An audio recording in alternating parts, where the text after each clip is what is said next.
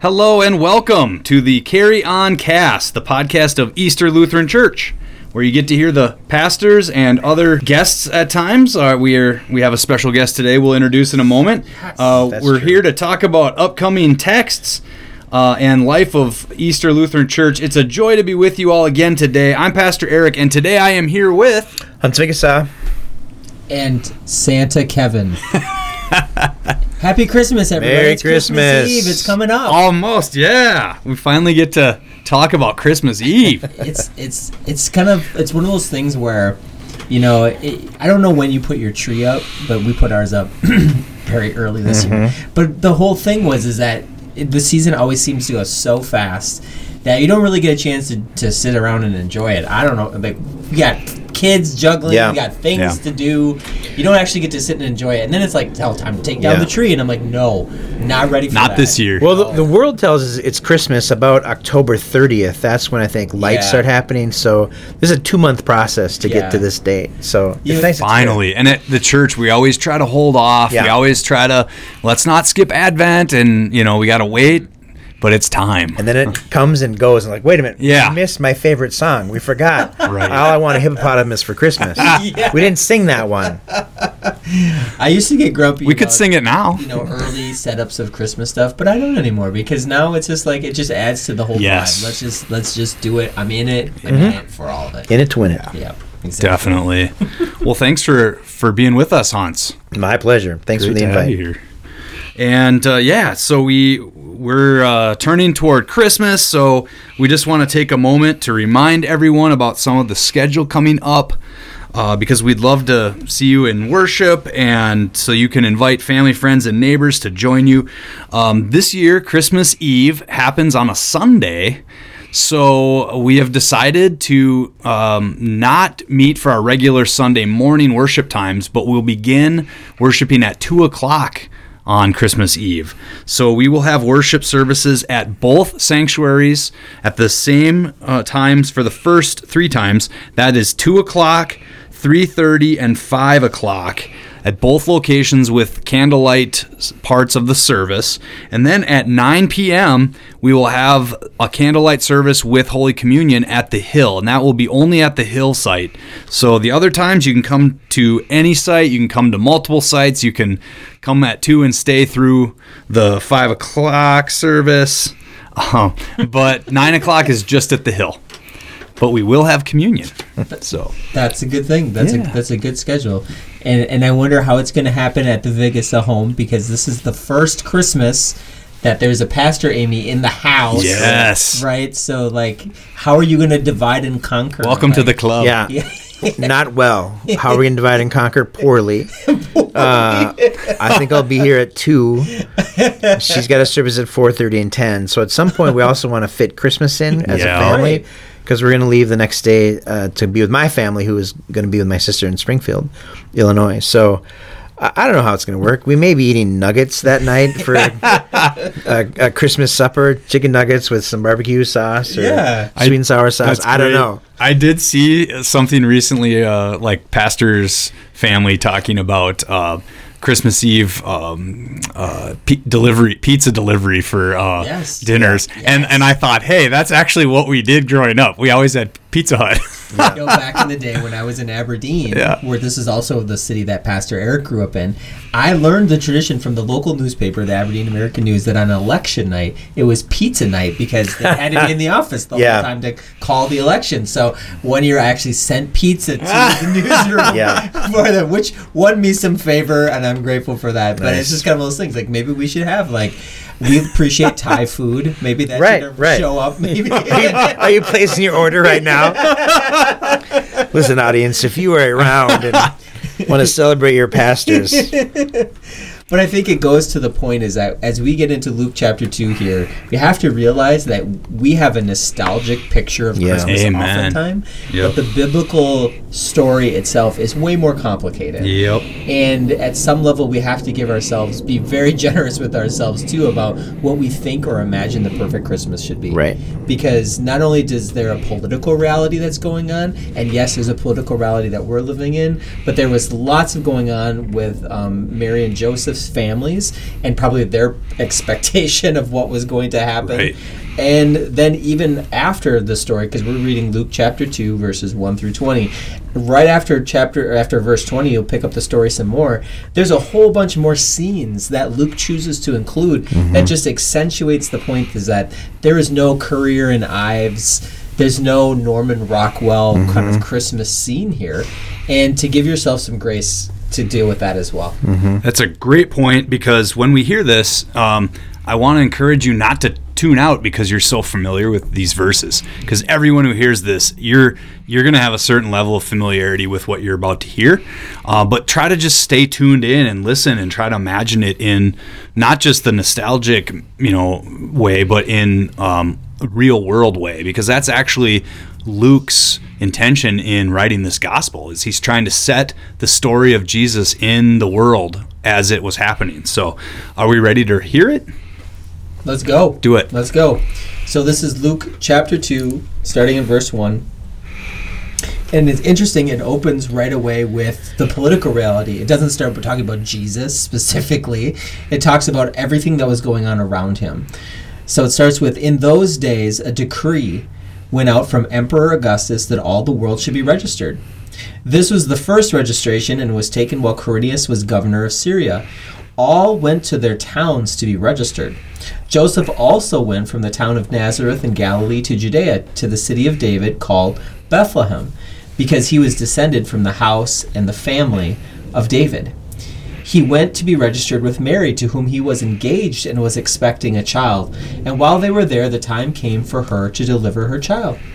And she gave birth to her firstborn son, and wrapped him in bands of cloth, and laid him in a manger, because there was no place for them in the inn. In that region there were shepherds living in the fields, keeping watch over their flock by night. Then an angel of the Lord stood before them, and the glory of the Lord shone around them, and they were terrified. But the angel said to them, "Do not be afraid, for see, I am bringing you good news of great joy for all the people. To you is born in the city of David a Savior, who is the Messiah, the Lord. This will be a sign for you. You will find a child wrapped in bands of cloth and lying in a manger." And suddenly there was with the angel a multitude of the heavenly host, praising God and saying, "Glory to God in the highest heaven, and on earth peace among those whom he favors." When the angels had left and gone into heaven, the shepherds said to one another, "Let us go now to Bethlehem and see this thing that has taken place, which the Lord has made known to us." So they went with haste, and they found Mary and Joseph and the child lying in the manger. And when they saw this, they made known what had been told them about this child. And all who heard it were amazed at what the shepherds told them. But Mary treasured all these words and pondered them in her heart. The shepherds returned, glorifying and praising God for all that they had heard and seen, as it had been told to them. This is the word of the Lord. Thanks be to God. So let me ask you guys a question, if I can just jump in. Thank you. Because we spent a lot of time in the intro, so we only probably have 5 more minutes left of time. But Not true. What I want to know, what I'd love to hear from you is, all y'all have been pastors, preaching pastors for a very long time, and this is no, I'm not saying I'm saying you're seasoned, and this is the verse for Christmas Eve. Always. There are no other verses that people, hey, let's try doing one from Matthew. How about John? John's got nothing. Mark's got nothing. So, and so you always are preaching this verse or these verses. And the other thing is, that in the congregation that day or that night, half that congregation are people that you either have not seen or have not seen in a very long time. You've got your Creasters, right? Your Christmas and Easter folk. So what do you do to keep this not only like sharing the good news of the greatest story ever told, but making it interesting for those, like you said, Eric, who have heard this 70, 80, 90 different times, right? What do you do? Who wants to go first? You get to go. I was hoping you would go. I just love Christmas Eve, and I love preaching this text. To me, it's so comforting, and even though I said, try not to let the nostalgia overwhelm you, but hear what's happening. I think it's both. So it's comforting to come and hear a story you know very well. Maybe you have memories of hearing that with, family members or at home churches that you feel nostalgia toward. But so I let that be. That's a good thing. But then also, I just love the proclamation of good news in this particular passage. And I think there's a simplicity that is just worth pointing to and lifting up each year. So in particular, as Pastor Kevin was reading, the part where they say, "To you is born this day." And so I'll emphasize, to you, to everyone who can hear my voice. This is the message for you today. To you is born. This is your Savior.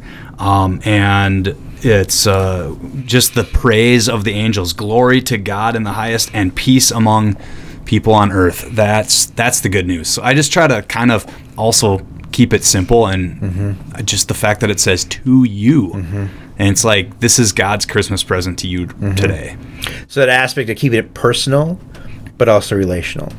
Yeah, and letting that emotional part of it play too. It's nice.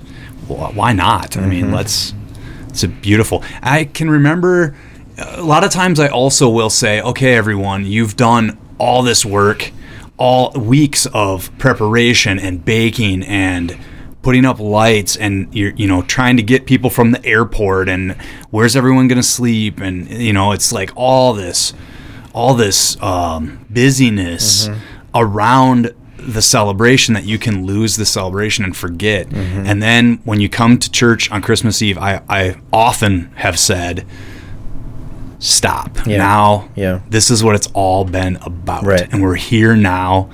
And now it's time to hear the good news. Right. That's what this whole thing's about, the birth of your Savior. Right. It's done. It's funny you said, Eric, because this whole passage reflects all of that, of what you just said. There's a busyness of traveling from Nazareth to Bethlehem. Beautiful. There's a busyness of these angels coming to the shepherds, right? There's this busyness as a newborn mom and dad, like, who are all these strangers? And why am I here? And then one of the very last words that we hear in this passage is Mary taking all that in, pausing, reflecting, and just dwelling in that for a while, when she could have easily lost her mind. And she chooses to say, what does this mean for me? And what are you wanting for me to do, God? And where are you in this moment? So we all live that, but man, that's lived in this story. If you just take a step back and say, there's a lot of stuff going on here. There really is. And what is this newborn mom? I mean, Mary's maybe 16, right? 15 maybe? Yeah. What is she doing with that? I'm just going to dwell in it. I'm going to let it come to me. That's fascinating. So, All right, Kevin, we're not going to let you off the hook. This has been a great podcast. Thank you, everybody. We're out of time. Merry Christmas. Okay.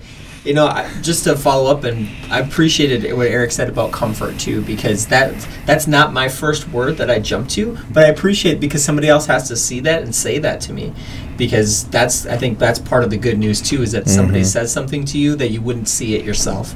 That's why you need somebody else to point it point it out to you. That's kind of part of our Lutheran tradition too, is that there's a word coming from outside of ourselves that we need to hear. That's the word of I forgive you, you're forgiven. That's the word about Jesus, because it's like I wouldn't let myself off the hook, and I don't know about the whole comfort thing. Like, it's like that's just not where I go, just the way that I'm wired. And so that is a good word for me too, to think, hey, like it's okay. And I think, Hans, to get to your point, is that one of the things that strikes me is that every year the gospel sounds different to me. And I think that's a big thing too, right? Is that we hear that, not only because of what's going on in our world in the larger kind of context, but two is that I'm a different person than I was last year. And I think that God speaks to us at different seasons. Like I was struck, I was ordained when I was 27, and that was before I was married and before I had kids. So now to hear the story of Mary and Joseph not having a place to figure out where they're going to have a baby, after having all three of our daughters in the same hospital room in the same building, it's like that's like unimaginable to me. And the pressure that would put on you, but hearing it just sounds different to me now, and I kind of I just appreciate that. So I really think that there is something about when you hear these familiar stories is asking God a very simple prayer. God, speak to me. And what is it that you want me to hear out of the text this time? Because when the Spirit can get a hold of a story, it will speak to you. There's been times, Hans, when you've preached here at Easter, right? And I appreciate every time Hans gets up there, because when you get up there and you speak, and it's like you hear the story, you hear the scripture, and then I hear you say something, or I hear Pastor Erik or Pastor Megan. I'm like, oh, that's what that text means. Yeah.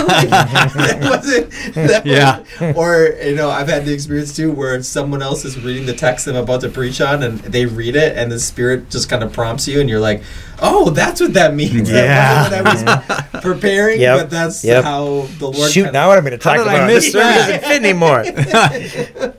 I mean, that's so. I really think there is something about kind of paying attention to that. Yeah. But one of the things that really strikes me about this text is always about what the angels are proclaiming. Yeah. Right? What they're kind of shouting out from the rooftops.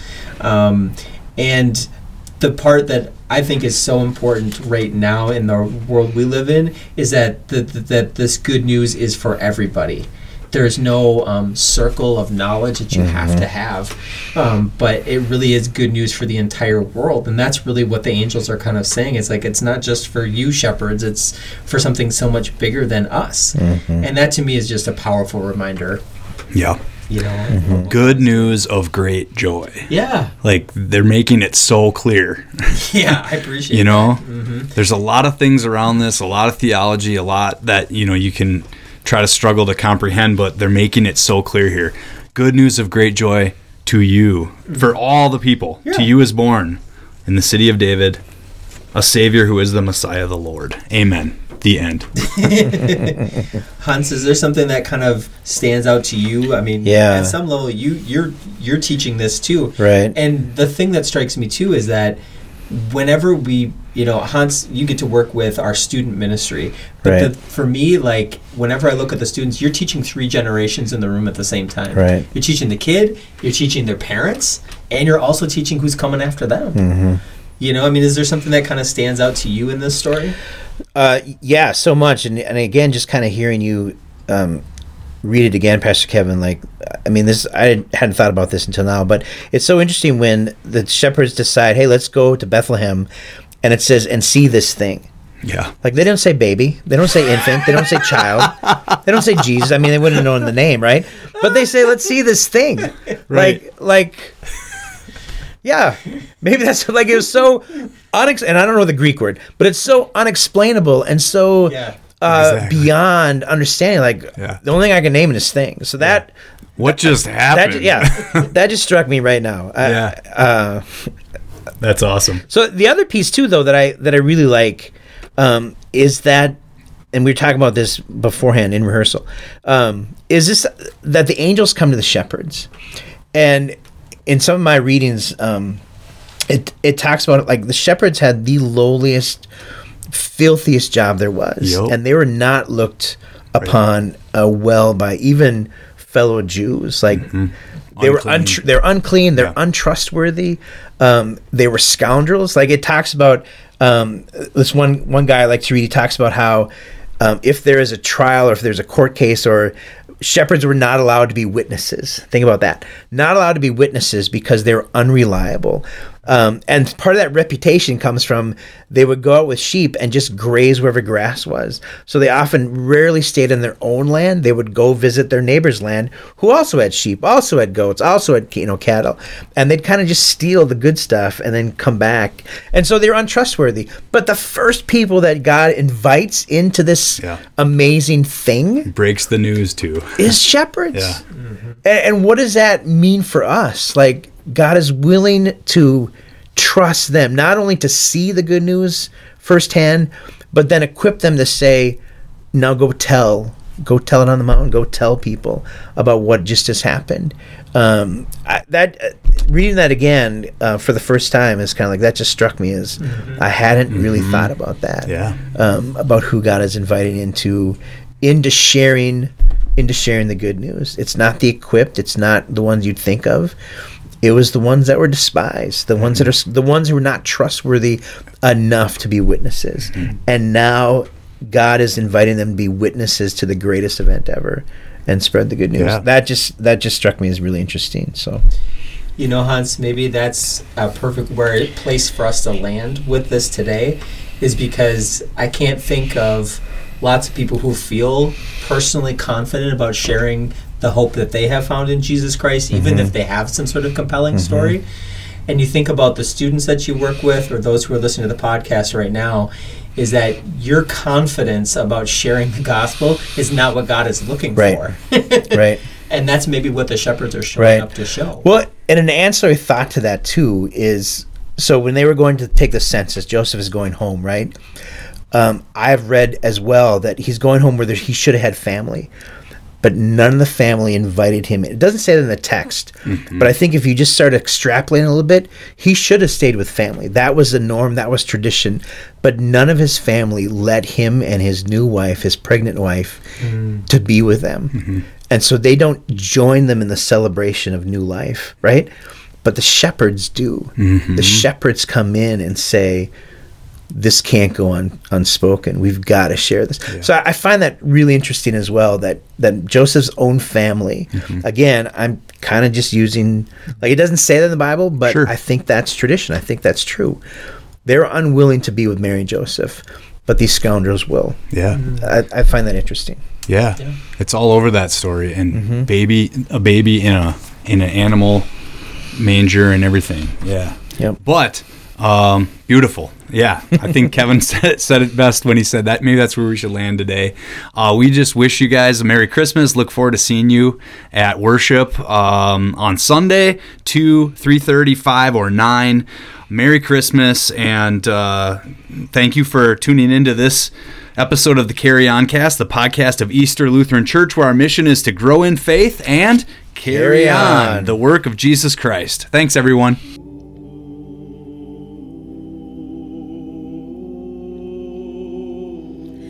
May the road rise on.